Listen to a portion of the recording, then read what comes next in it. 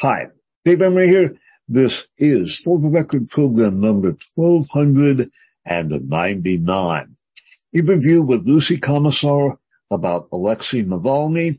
This is being recorded on April 19th of the year 2023.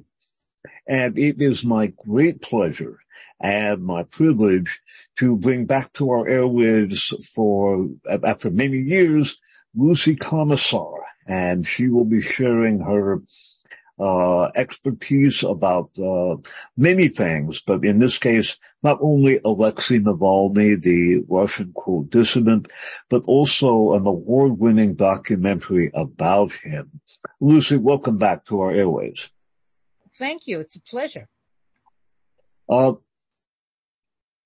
Against the background, perhaps, of the Ukraine war and in general the new Cold War, the hysteria about Russia and China, there was a documentary about Navalny. Alexei Navalny is the quote dissident du jour in the West, American media in particular. And a documentary about him won the Oscar this past March. And you have written a piece. It was in the Gray Zone, among other publications. I will be reading that into the record in a future interview. But you have deconstructed that documentary and have pierced through the, frankly, I think fairly obvious propaganda. And I'm going to ask you to lay out for us the landscape about that film. If you could give us the background about the making the film, the subject, the authors, and who is, it reminds me of that old quiz show, what's my mind? Will the real Alexei Navalny please stand up? Or perhaps please. So tell us. This is about the Russian political activist Alexei Navalny. And first of all, let's make sure that nobody thinks he's an opposition leader, because he's not an opposition leader. He's an opposition leader the way Guaido in Venezuela is an opposition leader. Now, the West charges with no evidence that he was poisoned with Novichok by Russian security agents. Then he was allowed to fly by Russia to fly to Germany for hospital care, because his wife requested it. And when he returned to Russia, he was arrested. Now, there are explanations to come for all of that. The three people credited as the authors of the production are Canadian Daniel Rohr. He admits he has never visited Russia, doesn't speak Russian. Bulgarian Christo Grozev of Bellingcat, which is an organization openly hostile to Russia, which acknowledges financing by governments of the US, the UK, and several in Europe. And he is really the one behind the film. And Russian Maria Pevchik, who worked for Navalny's organization, even though she lived mostly outside Russia since 2006. In 2019, she got a British passport and worked in Parliament. The investigation, as I indicated, was done by Bellingcat. CNN printed articles by Bellingcat before the film came out, a year before it came out, even though Rohr is claimed as the filmmaker. Navalny has again been portrayed in our media as perhaps the Russian male incarnation of Joan of Arc. Tell us who the real Alexei Navalny is and what he is all about as a political animal. Okay. He has strong Washington ties. He was in 2009 to 10 a fellow of the Open Society Foundations, financed by George Soros, which supported opposition NGOs in Russia before being banned in 2015. These opposition groups tend to be the color revolution groups that are trying to change the government, regime change. Then in 2010, he graduated from the Yale World Fellows, which was called the White House Fellows under Bill Clinton's presidency. So you need to understand that the U.S. sometimes directly through some White House program, sometimes through its friends, gets people who it thinks are up and coming, likely leaders in their countries, takes them in their 20s or early 30s and inculcates them with the Washington line. It's quite common for that to happen. And at any time, there may be dozens or even a few hundred of these people from all over the world. So that was the kind of program that Navalny was in for 2 years. Then when he returned from the U.S. to Russia, he continued the nationalist line, which is the racist anti-migrant line he had started in 2007 when he was the founder of the National Russian Liberation Movement, Narod, which included the Movement Against Illegal Immigration, a far-right organization. So in addition to opposing illegal immigration, that group targeted Russians from ethnic, religious, and sexual minority backgrounds. It provided assistance to Nazi skinheads, implicated in attacks on foreigners, to representatives of sexual minorities, anti-fascists. And very interesting because you can still see this. And the point I'm making is this was all before he got invited to Washington as somebody that the U.S. wanted to groom. In a video, which you can still find on YouTube, if you see my article on the Navalny review, I linked to it. He compares people from the Caucasus to cockroaches. He says that using a swatter or a shoe against them is no good. He said, I recommend a handgun. And the article on YouTube, the link on YouTube is called the cockroach video. His Narod stopped operating in 2011 because that year the Supreme Court of Russia declared its partner, the immigration one, an extremist organization, the anti-immigration one, and banned it. And Navalny at the time said Narod, quote, organizationally failed, but formulated a very correct platform. That was really racist, right-wing, anti-immigrants, pretty much anti-anybody who's not, doesn't look like you and didn't look like him. Lucy, would you think that it would be fair if I characterized that, and who knows, perhaps Navalny as well, as something of a proto-fascist? Yeah, I think so. Now, I mean, they were doing, their ideology, was very racist and very, very, very nasty and very violent. Now, in the film, in order to, and people know about this, people that know about this. So the director says in the film, he was known for having flirted with the extreme right. Flirted? It looked like a pretty solid marriage to me, not a flirtation. and then when he asks Navalny about this in the film, Navalny said in the film, now, he says, or this was a year ago, we were creating a coalition, a broad coalition to fight their regime. And I consider it's my, that I can talk to anyone. Anyway, they're all citizens of the Russian Federation. So he was still defending his involvement with the extreme right. And what strikes me about that, maybe I'm pushing it a little too hard, but it reminds me of not exactly in verbiage, but when Trump was braced about the Charlottesville rally, the Take Back the Unite the Right rally in 2017. So there are good people on both sides, and Navalny's remark strikes me as being in that vein. Well, I don't know whether you can compare that, but it seems to me that these were nasties, but the fact that in the film he's still defending it, not saying, oh, well, I think better of it now. Now, when he returned to Russia after this period, he started an anti-corruption campaign, which was endorsed by Secretary of State Hillary Clinton. Do you think this was just an accident that after being groomed for 2 years by the people in Washington, he went back to Russia and started a, quote, anti-corruption campaign? I don't think so. And the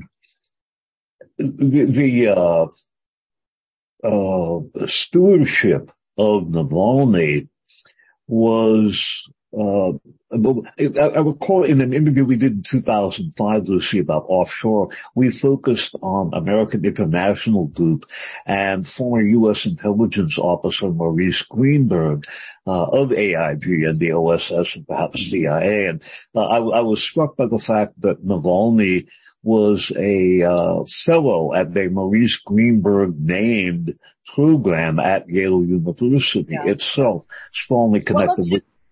No, that's just because he gave money.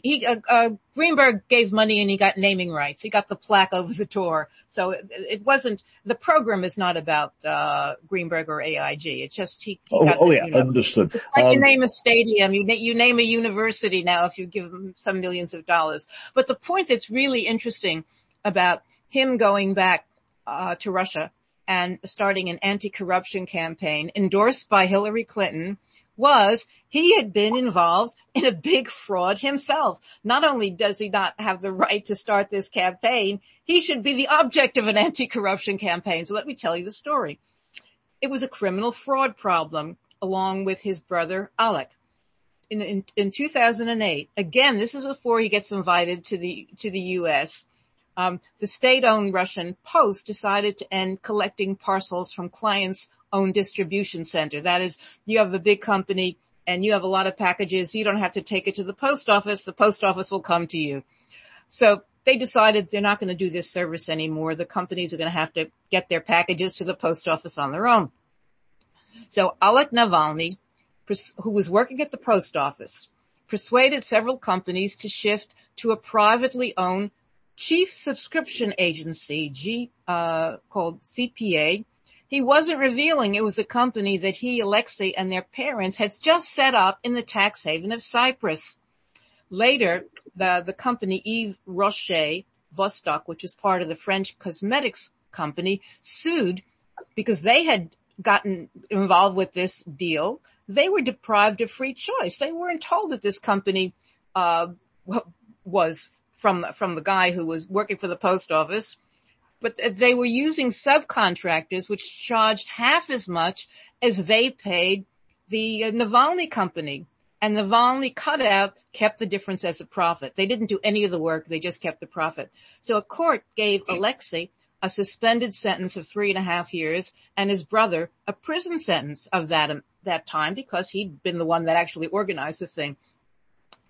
Interesting how the Europeans think about corruption when like this. The European Court on Human Rights found, because there was a complaint brought by the Navalny people, by all accounts, this company, the GPA, this chief subscription agency, was set up for profit-making purposes, and the applicants thus pursued the same goal as any other founder of a commercial entity. So, in spite of questionable insider tricks, the European Court deemed it no crime because that's how business is done. But it was still an ethics problem for this fighter against corruption because some people think that making money off insider dealing is unethical. And that is, again, that's a part of Navalny that was not shown in the film and that is not talked about. So, the Yves Rocher was part of a French company. They sued for damages in France, but the Western media called the trial a sham. It was instigated by President Putin, and they never reported the full details of the case.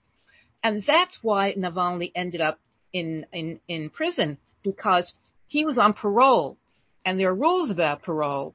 He was supposed to return to Russia as soon as he had recovered his health in Germany. And he didn't do it. He stayed on for a couple of months and did whatever he was doing, maybe working on this film, politicking, organizing his friends. But that was grounds for his arrest in January of 2021 and his sentence to prison where he remains. And U.S. court rules for parole violations would not be very different, but you're not going to in the press. So in other words, Lucy, when he is portrayed as an anti-corruption fighter, this is a classic case of the fox guarding the henhouse. Yes, yes. Now, he is also represented as, it's hard for me to, this is going to be broadcast on the radio, and so much of this, I find myself inclined to reach into the foulest backwaters of my vocabulary, which would not work. But Navalny is represented as a vibrant opposition leader and the nemesis of Vladimir Putin and the man who would supplant Putin and so forth. Tell us about this, quote, opposition leader, unquote. Well, he has run for office, and he never got more than a handful percentage. The Levada poll, which is very respected in the West, it's organized in Russia, but it's very respected. It's cited all the time. Said, look, over a number of years, in the years before all of these events happened, he got no more than 2% among Russians countrywide, less than the regions, more among the young in Moscow. So he is not an opposition leader. He's not an anything leader. And now there's even less interest in him. Now, Navalny has been the alleged target and victim of a, quote, poisoning attempt by Russian intelligence, Vladimir Putin, take your pick. Develop that for us, if you would. Well, he was in August of 2020, he was winding up a campaign in Southeast Siberia. And on August 20th, he got on a flight from Tomsk in Siberia to Moscow, and he fell ill. The pilot decided to make an unscheduled stop in another city, Omsk, and Navalny was taken to a city hospital. The emergency ward staff treated his symptoms. They stabilized him. A medical evacuation aircraft arrived from Germany the next day after Navalny's wife, Yulia, received Kremlin permission for his treatment in Germany, and he was flown to Berlin August 22. And the West immediately said poisoning, but there were other explanations. He had a history of medical conditions, including diabetes, which could cause sudden reduction in blood sugar and lead to the kind of shock that he experienced. And that had been reported in Russia but before these events, but it was not made public after his arrival in Germany. And I found a link on IntelliNews, which is a business website published in Berlin, which said, quote, Navalny said himself that he suffered from diabetes in 2019. So that was clear. It was not reported. But the claim that Russian agents poisoned Navalny, that was invented by Bellingcat. And it was picked up by CNN. It became the essence of the film. So, but there's there's an interesting part of the film now, but most of it has no evidence. And it's one fabrication after another. But the film is done with such a rapid pace that the people watching it, listening to it, have no time to think about it, does this make sense? Okay. There's a long section about how Christo Grozev, who is identified as working for a Bellingcat, and he's in the film, buys travel and contact data on the dark net to find names and phone numbers of Federal Security Service people, FSB agents, who had been traveling on planes to Siberia that month. But there's no way to verify that the charts that they draw and the faces that they post prove what Grozev and Bellingcat say they prove. In fact, CNN itself reported a few months later, December 14th, CNN cannot confirm with certainty that it was the unit based at Akademika Vargi Street that, they say, poisoned Navalny with Novichok the night of August 19th. So after this long song and dance by Christo Grozev, and the film, which he continues to complain that this is what happened, CNN says we can't confirm it. There's no proof. It's already a fake charge. But so after that, this should set us up for the next fake charge. And I call it the great phone call hoax. And it's the smoking gun. And that's what people, whenever they talk about this on Twitter or any discussion, they say, "Oh, it was so shocking that this smoking gun, that he got the guy to admit it." This is what happened. The people who made the film understand the psychology of manipulating audiences. Slowly, you bring them into a secret scam that's going to be played on the bad guys. In this one, it starts with Navalny putting on a body mic. A body mic, he pulls up his shirt, they tape a body mic on him. He's not going somewhere to secretly record somebody. Only his own team is in the room. The real recording mic is off camera, where the film audience can't see it. Why would you have to put on a body mic? Think about that. The body mic is a special effect. It's a dramatist stage trick. And in my story, I linked to a clip from the film where Navalny speaks to the camera.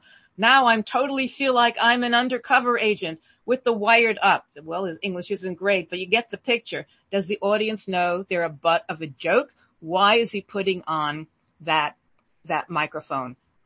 So that's one part of it. It just shows you that they're tricking the audience, and the audience isn't getting the trick. Okay. In other words, let me just emphasize this, Lucy. He is putting on a body mic as though he were going to be interviewing someone in person, and that was going to be surreptitiously recorded. But this, in fact, has nothing to do with any sort of encounter like that. So the taping of the hidden mic to his body is simply a rhetorical device. Yeah, it's to throw people off the track, and he's talking about being an undercover guy, and because they're all in a room. Maybe it's a hotel room, it's not clear, but it's just them in the room, and they're talking to some people on the phone, so nobody's seeing him. But so that sets the stage. Okay, so who does he call? First, he calls 3 alleged FSB agents. He's calling them on the phone. He says to each of them, "I am Navalny. Why do you want to kill me?"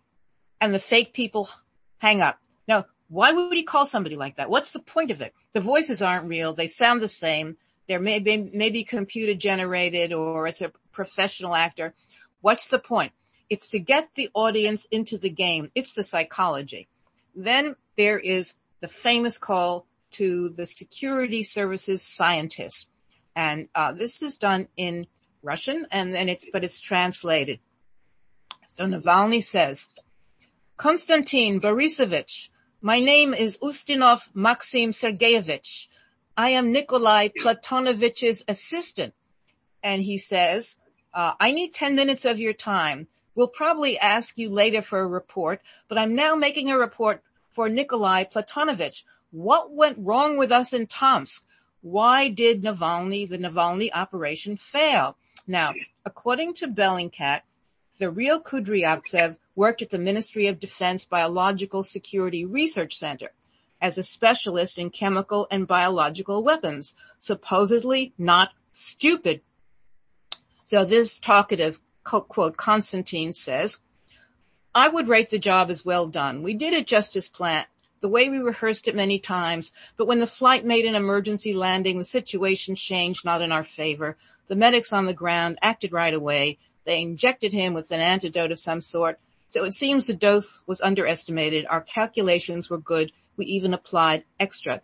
Now, that would be small. That would be a lot of evidence, right? If that was a true call. Now, this call was said to be December 14th. Now, remember, the events we're talking about were August 20, 21, 22. So this is almost 3 months later. Navalny was questioned by the Berlin Staatsanwaltschaft, the district attorney, on December 17th, 3 days after this alleged phone call. Did he tell them about the phone call? It was Kudryavtsev talking about what they did. I contacted the district attorney of Berlin by email, and they confirmed by email that they arrested Navalny. They said yes. Then I sent a link to Navalny's claims about the December 14th call 3 days before. I asked if he told them about it. The spokesman said he could not comment further. obviously, if that had happened, he would have told them about it 3 days later, and he didn't. So what else shows that this is a fake? The film, its bona fides falls apart in many different respects. And you wrote about Novichok and the conflicting dates and timing of this alleged, quote, poisoning, unquote. Yeah. Develop that for us, if you would. So Yulia, the wife, says in the film, after a week, I was unexpectedly called to the Ministry of Foreign Affairs. She's in Germany. But as the Navalny group arrived August 22, that would have been around August 29. She said, they said we have discovered your husband was poisoned with an agent from the Novichok group. But it wasn't the lab, the first lab, which is at the Charité hospital that found this. They didn't find this at all. The German government announced not 1 week later, but 2 weeks after the group's arrival, that a laboratory of the German armed forces had identified a nerve agent from the Novichok group in blood samples collected after the patient's admission to Charité. But unlike the civilian doctors who did not find Novichok, the military lab would not release details of its tests.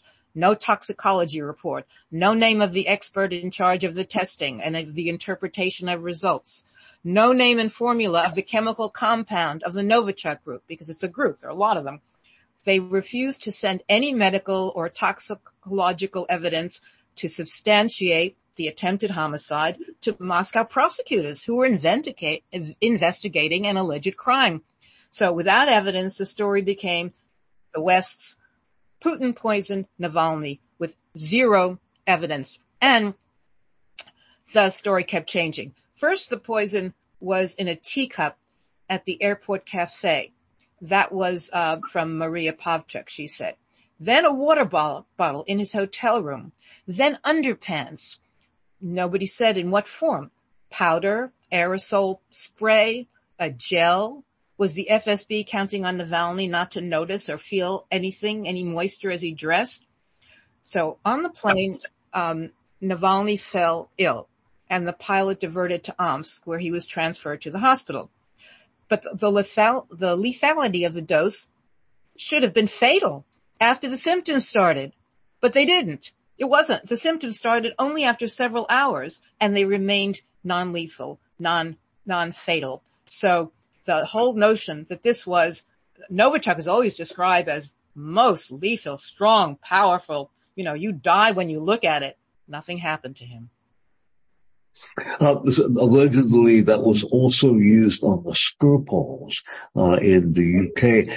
Interjecting very briefly, Lucy, as someone that has studied the intelligence community, the technology of assassination was so advanced 40 years ago that any major intelligence service would have had multiple means of terminating a subject, an enemy, in such a way as to leave no discernible trace as to what actually caused the death. The notion that the FSB is the gang that can't poison straight is, to any knowledgeable person, just ludicrous. Anyway, there's a kid's cartoon character called Captain Underpants, and maybe this is Group Captain Underpants. Tell us about Navalny's underwear. Okay, so we're going back to Kudryavtsev and who Navalny allegedly phoned. Now, CNN declares, it has written, that Kudryavtsev flew from Moscow to Omsk on August 25th, 5 days after the event, to take possession of Navalny's clothes and clean them. But the FSB would have known of the diversion to Omsk August 20th. Would it have waited 5 days to send an agent there? Then the idea was that the poison was on the underpants. Were they still considered dangerous? Did the hospital workers who undressed Navalny get sick? Many people were exposed to Navalny and his deadly underpants, but not one has been reported to have fallen ill. The passengers who attended him in the plane and who flew on to Moscow have not reported medical problems. But the film Kudryavtsev voice says, when we arrived, that's in Omsk, They gave the underpants to us. The local Omsk guys brought them with the police. Did any police fall ill? Then Kudrab says, the fake says, when we finished working on them, everything was clean. He explains that solutions were applied, so there were no traces left on the clothes. However, Navalny is shown in Berlin holding the underpants. Did the Omsk police ship the decontaminated item to Germany? And there's even conflicting information about whether the underpants remained in Omsk. Navalny's press secretary, Kira Yarmesh, posted a tweet August 20, which you can see, which I posted on my story, with the text, Yulia took Alexei's things with her. She said that she did not allow them to be confiscated. However, The Guardian reported September 21st, that was a month after the events, that Navalny demanded that Moscow return his clothes. At any rate, the Charité hospital said it did not test the water bottle or the clothes, so we don't know where the underpants are or if it matters. But conflicts of information and of facts all going all the way through. The alleged poisoning took place on August 20th. The phone call was December 14th. Is that problematic in your view? Well, of course there is. Of course it is. And I picked up a comment I saw online from Ronald Thomas West. He identifies as a U.S. Special Forces veteran working in Europe. And he writes, the poisoning happened on 20 August. The hoax call is made on 14 December and released by Bellingcat on 21 December. He says, now wait a minute. The context of the call, a desperate demand for answers of what went wrong, Navalny didn't die, for a report to a higher up authority is something you would expect within the first 48 hours, not nearly 3 months later. By the time this call was made, that dust should have settled and been vacuumed up by Russia's intelligence services. Everyone would have been debriefed by this time, including the target of the hoax call.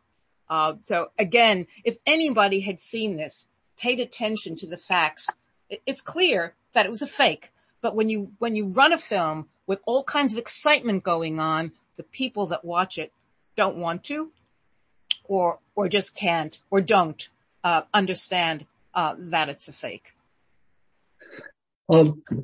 Mayor Daisy Hawk, the film's co-editor, had something interesting to say on her website. Develop that for us, if you would.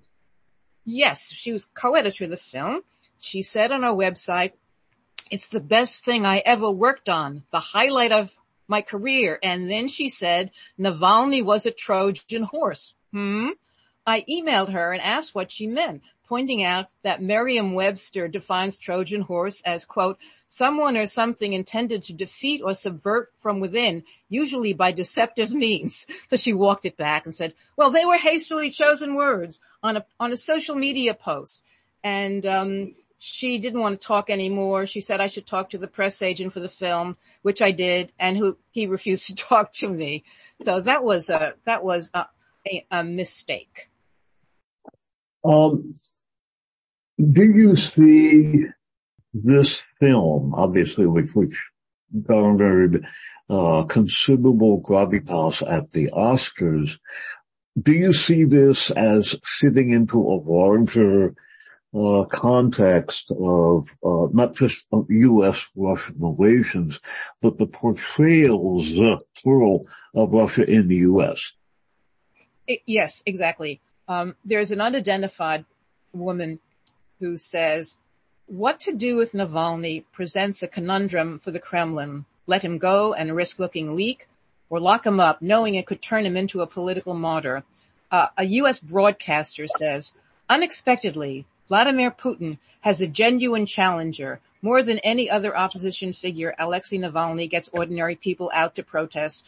This is such a lie. This is so far from the truth. This is such a fantasy. As I said, the Levada poll gives him maybe it gives him 1 or 2%. I showed the pictures of the poll in my story. Depending on the year, 1 or 2%. That is the threat. I talked to Eric Krauss, who's somebody I've known for years. He's a Frenchman. He lives in Moscow since 1997. He's a financial strategist. And in fact, he's been quoted in the Western press on financial issues. I found some of his stories. So he's a pretty legitimate guy. He said, Mr. Navalny was always a minor factor in Russia. He had a hardcore supporter base, Western aspiring young people in Moscow and St. Petersburg. He calls them the Facebook generation. He was never much loved out in the sticks, could never have polled beyond 7% nationwide, much less now. Even before the war, ordinary Russians now increasingly see the West as the enemy. Navalny is seen as the agent of forces seeking to break or constrain Russia. Now he would get closer to 2%. Of course, that's what Levada says. Krauss said, he is the supreme political opportunist. In Moscow, speaking in English to an audience of Western fund managers and journalists, it is the squeaky clean liberal Navalny, full of free markets, diversity, social justice. Hearing him a few months later in Siberia, speaking in Russian, one encounters an entirely different animal, fiercely nationalistic, angry, somewhat racist. There his slogan is kick out the thieves, but especially Russia for the ethnic Russians. Anyone without Slavic blood, especially immigrants from the Caucasus, are second-class citizens. So this shows that he hasn't changed from the time of the 2006, 7, 8, the time when he was working with the nationalist groups. He seems to be exactly the same because I certainly do trust Eric Krauss, who is very, very sophisticated. Well, it's interesting too, at the same time as Navalny is taking the right-wing Russian racist Russian fascist line of people from the Caucasus being, degenerates, basically. In the early part of this century, the U.S. was the elements behind Osama bin Laden were also financing terrorist activities in the Caucasus as well. And Navalny could be seen as perhaps the vinegar in the water of that particular poached egg, disclosing my ancient background as a short order cook. Lucy, if you wish to, when you posed some difficult questions in the Q&A session after the showing of the film, this apparently rubbed some people the wrong way. Can you discuss the response of people at that Q&A session and then Yes. What happened afterward? Yes, so I'm a member of the Council on Foreign Relations. I've been a member for many years, and it had a screening November 9th, 2022. Screening by CNN at its Hudson Yards screening center in Manhattan.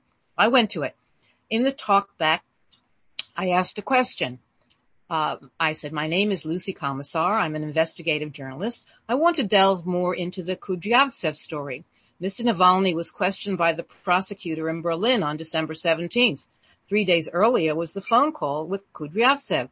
Did he tell the prosecutor about the phone call, which I assume they would have had to check the authenticity of, and what did they determine about it? And he claims on the phone call that he examined these things August 25th, but on August 20th, but in fact Kudryavtsev didn't say that. Bellingcat said that. But I'm talking about the dates and the timing. And then I said, the press secretary said Alexei's things were taken by Yulia before that. Yes, that's why the dates are important. He examined them on August 25th, he said on the phone call, but the flight had been the 22nd, and the press secretary said Alexei's things were taken by Yulia before that, and she didn't allow them to be seized. So I said, how could they be examined by this man after they were already taken away? Finally, the Berlin doctor said they didn't detect any poisoning in Navalny's blood, but 2 weeks later, it was the German Armed Forces laboratory that said, yes, it did.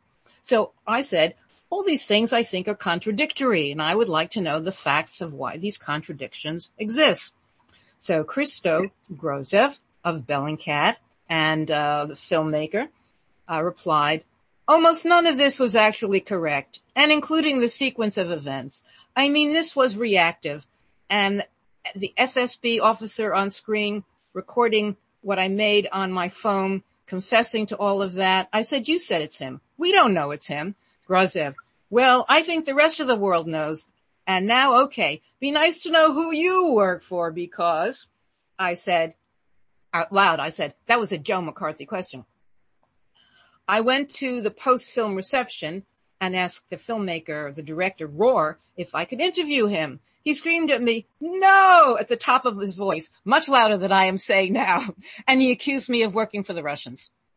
And, of course, the winner was, the winner was the deep state and its asset. The Oscar winner was the deep state and its asset, Bellingcat, with a shout out to Victoria Nuland and her acolyte, Antony Blinken, plus the mainstream and so-called independent media for turning a blind eye to the film's fabrications. Because this film feeds Russophobia, primes Americans to support Washington's proxy war against Russia in Ukraine, even with the danger of nuclear annihilation. And I think that golden Oscar should be draped in black. One of the things that looms very large in this scenario, and that is that Mr. Grozev of the Bulgarian nationality, correct? Yes. He works for Bellingcat, and Bellingcat has been a major player in the anti-Russian media, and I think it's fair to call it propaganda scene. It also figured in the alleged leaks, and we haven't got time to even go into that, but Bellingcat is not a neutral organization by any means. Tell us who funds Bellingcat and in what context they work. Bellingcat is part of several networks financed by the UK Foreign Office and Defense Ministry, also gets money from the State Department and the National Endowment for Democracy. One of the groups is Integrity Initiative. It's an anti-Russian propaganda agency with tentacles throughout Europe. One of its founders was former NATO Special Advisor Chris Donnelly. Its documents were hacked a few years ago, giving us a good window into what they're doing. And they have set up cells throughout Europe. They call them clusters, which I think sounds like stars. I think cells is a better word. The cell in the UK includes Vladimir Lvovich Ashurkov, who was executive director of Navalny's Anti-Corruption Foundation. After accusations of embezzlement, he fled Russia for London. So you see, it's an incestuous group. Now, the Integrity Initiative documents named Bellingcat as one of its key organizations, along with DFR Digital, which is part of the NATO government's funded Atlantic Council. They are sent abroad, their organizers are sent abroad to carry out the UK's deep state mission. The UK cell also includes John Loff, former US ambassador to NATO. One may assume the deep state plays a role. And so, by the way, in the UK cell is tax fraudster William Browder. Bellingcat is also a member of the UK Defence Ministry's Zinc group of NGOs, along again with Atlantic Council, DFR, and the Institute for Statecraft, which is the parent of the Integrity Initiative. Bellingcat and DFR were sent to North Macedonia to interfere in that country's 2019 election. They went to promote the election of a pro-NATO candidate. Then, with no shame, Bellingcat ran an article entitled Russia's Interference in North Macedonia, which, of course, it had spent weeks, its people had spent weeks doing. Now, Bellingcat founder Elliot Higgins lies a lot. He denied accepting funding from the UK Foreign Office or collaborating with it.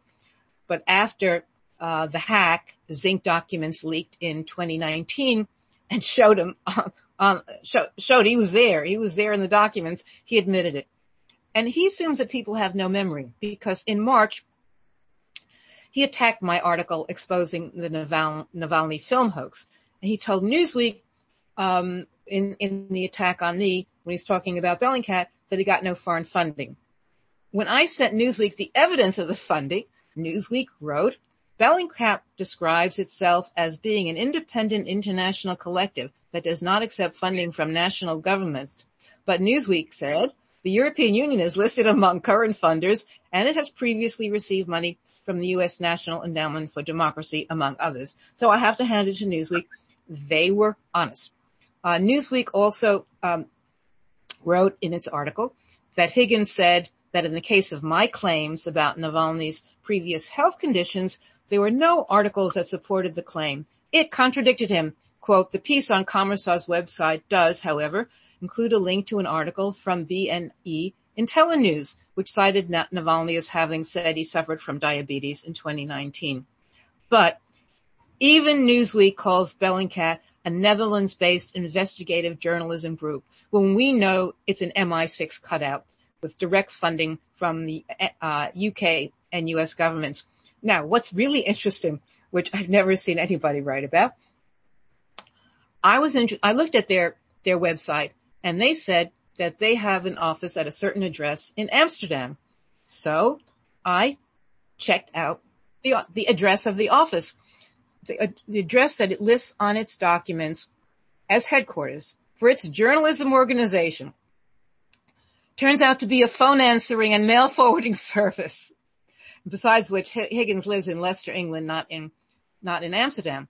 But it's quite a nice building. I had an email conversation with a staffer from that service, and it's right on the canal. It's a very narrow building. If you've been in Amsterdam, there's some gorgeous narrow buildings right on the canal. I asked if there were any other offices at that address, because maybe there's somebody on the top floor. No, it's just us. So he's lying there. But Netherlands, why the Netherlands? Netherlands is helpful because of deep state support. It gives some money and also financial secrecy. Bellingcat's filing in the Netherlands tells you nothing, but he doesn't have any problems with government in the Netherlands. You don't have to really say anything. And so to complete that part, what's so interesting, I was fascinated. I've been reading a lot of these hacked papers. Even Bellingcat's own allies don't think too much of it. There was a confidential report in 2018 called Upskilling to Upscale. It was put out by the Expose Network, which is a UK-funded program which would offer grants to groups to counter disinformation, meaning it would put out anti-Russian propaganda in coordination with the British Foreign Office. If you look at page 75, it notes that one of the possible partners, Bellingcat, quote, was somewhat discredited both by spreading disinformation itself and by being willing to produce reports for anyone willing to pay. Have you seen that written any place that says Bellingcat, an independent, whatever they say, that has found out this information about the guy connected to the Pentagon leaks?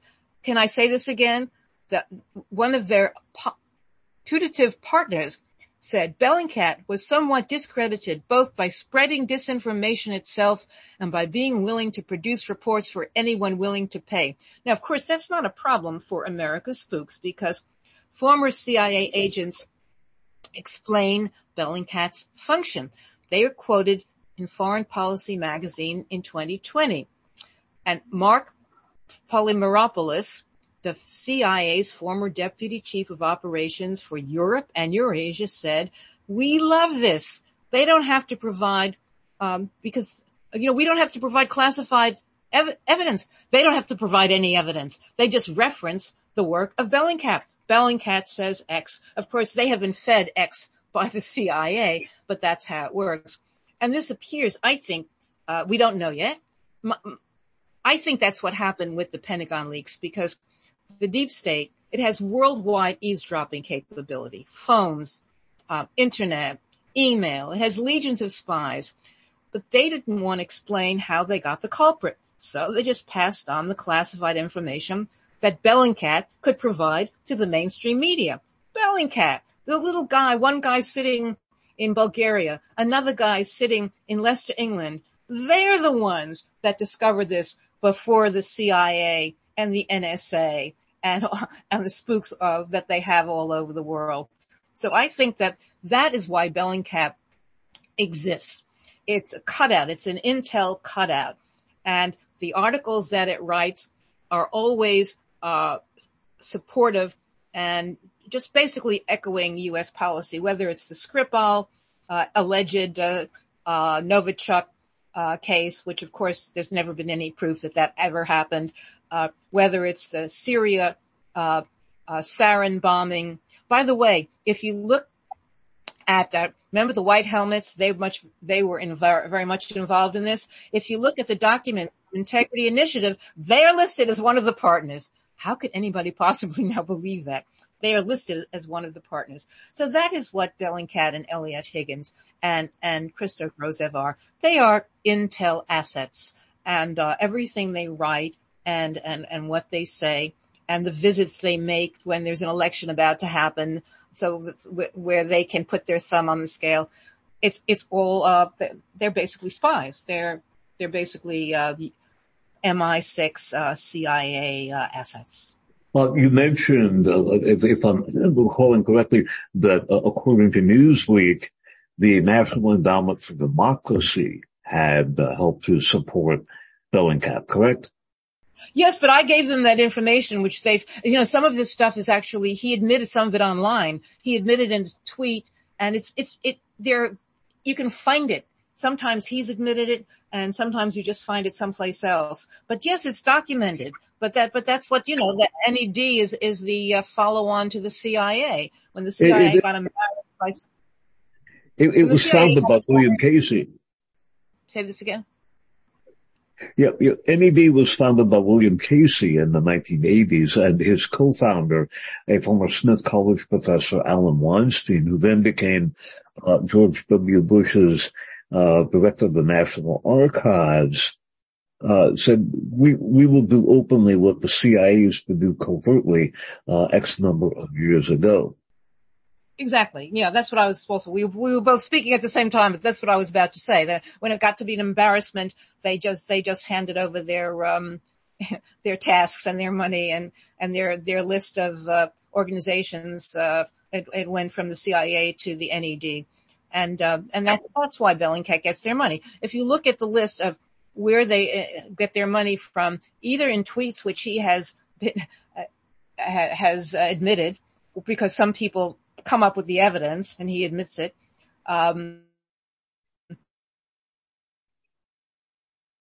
It's all U.S.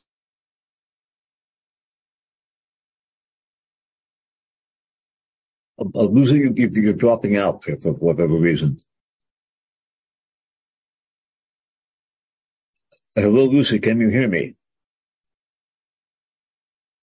For some reason, Lucy is... UK, there's some from the Netherlands. The fact that I have numerous times, people refer to them as you don't have to work very hard to find out a supported operation. So for the media to say that they are, it's disinformation. Let me say, it is disinformation for a publication to call them an independent journalist group. No way. No way. Going back to the documentary itself, given the apparently fundamental position of Bellingcat in the production of this, quote, documentary, unquote, what do you think that aside from the parsing of the claims and the inaccuracies in the film, what do you think Bellingcat's position in this really says about the film as an entity? I think the film was edited in Langley. I think the film is a Langley film. That's what I think. I have no evidence for it, but we know that Bellingcat did the research for it. They say that, and in articles by CNN initially before the film came out, the whole premise of the story is put in those articles by Bellingcat, not by the director Rohr, by Bellingcat. And that's how it started. And I think it's a CNN film. I mean, I think it's a CIA film. It's a Langley film. It's a disinformation film. This is why Bellingcat is there. This is what Bellingcat does. It does disinformation for the intelligence community. This was an intel film. And I wanted to ask when I said to Roar, can I interview you? And when I spoke to the co-editor, one of the questions I asked the editor who talked about the Trojan horse, I asked her by email, but wouldn't respond, whether or not she had, because Roar said in the meeting, in the talkback, that he had spent a year in a little room in Toronto editing the film. But this woman is listed on the credits as editor. And so I wanted to know, did she go up to Toronto to work with him?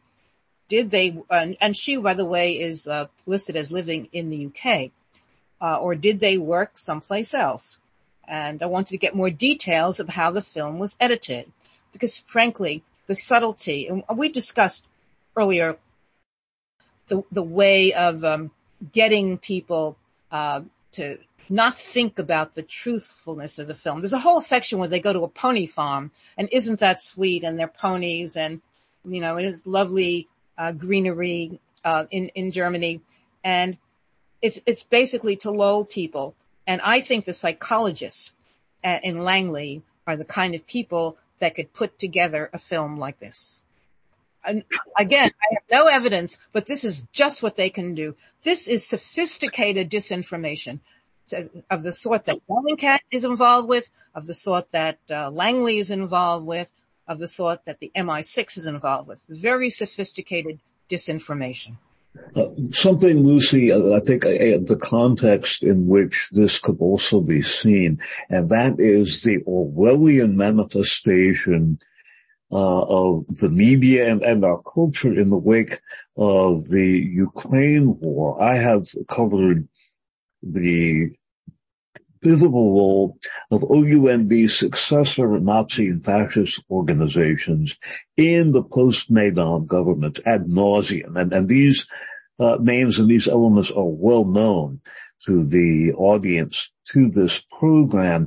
And even our badly skewed media will talk about this. Even the FBI and DHS were talking about American Nazis and white supremacists and those of other countries going to eastern Ukraine to get combat training. And then when the war began in February of last year, everything went down the memory hole. And if you dared to talk about Nazis in Ukraine, and that's exactly who those people are, then you were obviously a Putin agent, either a Putin dupe or an actual Russian agent. It is McCarthyism too, so to speak. It is quite remarkable. And perhaps the documentary might have been nicknamed Triumph of the Shill. And, because that is what it is, of course, obviously playing on the name of the, Leni Riefenstahl documentary of the Third Reich about the 1936 Olympiad. Lucy, tell us, we've got just a couple of minutes left. Tell us about your website and where people can find out more about you. It's called thekommisarscoop.com. And then Komisar is KOMISARSCOOP.com. You will see the Navalny story at the top, and then some other stories. I'm very eclectic. The stories underneath that are about the corruption of the American life insurance company and how they are using fake assets to basically to cheat, and how the government is not doing anything about it because of this. The Congress years ago took away the power of the federal government to regulate insurance companies because insurance companies knew they could buy off the states much more easily. So that's also up there. And also on Twitter, it's at Lucy Komisar. So if people look there, and on the Navalny story, there are links to many of the things I mentioned. And please watch that cockroach film, the Navalny cockroach film, and go to some of the other links. I will be writing something specifically about Bellingcat, as much of this has come up recently, which basically just confirms what I already knew and suspected. But I began looking back into a lot more of what they have been involved with, and it all comes together. So I'll be writing more about that. But right now, the things to read are the Navalny story, and then read the stories about the life insurance companies. All righty, and that is where you can find out more about Lucy's work. And of course, we've done a number of interviews with Lucy over the years, and those are all archived on the SpitfireList.com website. This concludes For the Record program number 1299. Interview with Lucy Komisar about Navalny. This is being recorded on April 19th of the year 2023. For Lucy Komisar, this is Dave Emery saying thanks for listening.